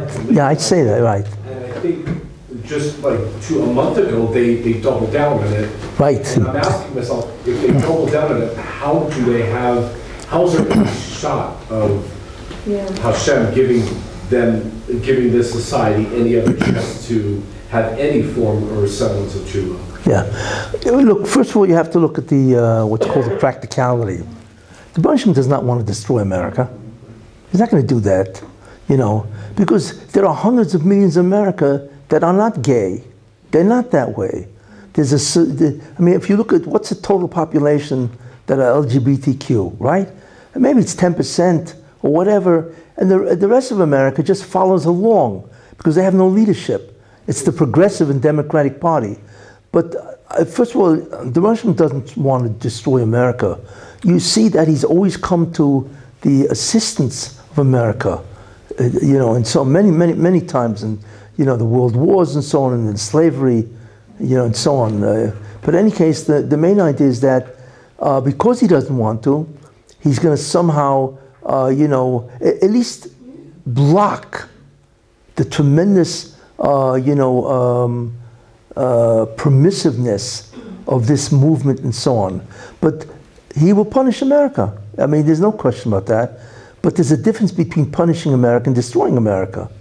So he'll punish America, and that's what's happening now. That's one of the things COVID does, is it punishes America. I mean, I heard that, or whatever, 70% of America considers themselves poor. They can't afford it. Between the gas prices, the grocery prices is insane, you know, and you're taking a look at all the other prices, the electric, everything's going up, you see. So that is Yisurin for that. But the main thing to remember is he doesn't want to destroy America. You see, he will punish America rather severely. I mean, the fact that people are getting killed in many of the cities, the crime rate, it's all part of the Yisurin. The inflation is part of the Yisurin. Grocery prices, all that is Yisurin, you know. So he can do it that way. without destroying America. At the same time, he's going to put, I believe, Trump will win the election. And don't even think that it can't happen, because the first election was purely miraculous. It's a Nesnigla. How in the world did Trump become president of the United States? It's impossible. You know, even a bookie wouldn't take odds that he would, you know, would or would not become president. So, you know, he'll just win by another nest. That's all, because he really is fit. Forget about his character. Esav is that way. You have to remember, Esav had three characteristics: tremendous balgaiva, tremendous baltaiva, and he's a fraud, imposter. Trump, I hate to say it, but he's a big balgaiva, although he's a nice guy. But he's a big balgaiva, right? Yeah. I mean, look, if you had $8 billion, you'd also look that way, right? So he's a big balgaiva. He's a tremendous baltaiva, that we know. But he's honest. He's an honest guy. What he says, he really means. That doesn't mean he doesn't lie once in a while. I mean, everybody does. But he really, look, I want to tell you something. Somebody who's made all that money, who has all that fame, what else is important to him in life? To accomplish great things for mankind. That's it. So he's an honest guy. And he really wants to do good for America, you know. So what America's deficient in, they'll get punished. And what they excel in, they'll be rewarded. But the Russian wants America, Esav, to help the Jewish people. So therefore they will not be destroyed. You see? So I believe he will win. And how it'll happen, so it's you know. Because of Kadosh Baruch Hu's desire for Esau's role is sparing them right. what should be complete destruction. What could have been, right, exactly, yeah. Yes. Look, the role of the world in terms of bringing the tikkun always dominates, even if individually that person doesn't. But if he's needed for the world or for Klal Yisrael, he will succeed. Wait, I'm not listening. Wait, anybody here asking? Just Yeah? Klaus Schwab. Who? Head of the World Economic Forum. Klaus And the Great Schwab. Reset. How does that fit into this world order? Evil. Sure, right? So Right. what happens to them? Yeah, all it is a collective band of guys that want to dominate the world. They want to take over and kill whatever they want to do and so on and so forth. All it is the enormous proliferation of evil. That's what, just like China. And they'll get white, they'll get... Yeah, of course, well, all of this will disappear when Mashiach comes. It's all over. There was a poll Yes. within the last week that all of the guys that were contending against Trump for the possible nomination, they don't even come close. Of course not. Trump is way in the front. Yeah, of course. Yeah. Well, thank you. First of all, I wanted to say that as far as Ukraine is concerned, you left out the fact that in the tunnels, millions of children that they have abused. They were the main manufacturers of that adrenochrome, or whatever that thing is called. That, what's his name, went still alive. People that are dead, we think are still alive. But also, when you use the word deserve, that we deserve something, I think you should replace it with the word because we don't deserve anything. We should earn it. It's a matter of earning it rather than deserving it. That's well, I mean earn. Now, as far as Deserving through earning. And then as far as That's what I meant. Gog and Magog, you said the word spirituality, but so part of that war is consciousness. Would you say that it's a war against consciousness? Yes, sure. Because they're trying to brainwash all of America. Right. That's all the evil part. Right. I agree. You know. Next, I wanted the main question I had for you was that I wanted to always know why didn't, because you made the essence or the essence of the Akedah, why didn't Yitzchak go to his mother's funeral? Why didn't Yitzchak go to his mother's funeral? I'm kind of curious. I was told that there's a possibility that he actually, just just like... I mean, that's not anything I spoke about tonight, right? Well, You just, it's off the... Keda as a seed level for what's happening today, you know, as a seed level for Abraham's test. Right, yeah, so but what does that have to do with Yitzchak going to his mother's funeral? Did he actually, like Pinchas, actually, you know, left the world because of fear from the tribe of Shimon? So did Yitzchak really, you know, maybe leave the world for a couple of days and go up to Shemayim? How do you know Yitzchak didn't go to his mother's funeral? How do you know that? Well, it doesn't say it anywhere. That doesn't mean anything. Torah doesn't say a lot of things. So I'm just wondering where do you get this? I couldn't find So then we assume that he did go to his mother's funeral. Sarah. Yeah, I mean, I understand why you're making that assumption. You know, I think you might have an answer. But I disagree with the whole question. He did go to his mother's funeral, unless you show me a medrash where it says he didn't. Then we can think about that. But as far as I know, he went to Sarah's funeral. Yeah? You know, Okay. sure. I'll take your word for it. Thank you. Anything else? It doesn't say Yitzchak came back, but doesn't it say both of them would come back from the Akedah? It says only Avram came back. So we don't know what happened to Avram, to Yitzchak. We don't, but there's no proof that he didn't go to his mother's funeral.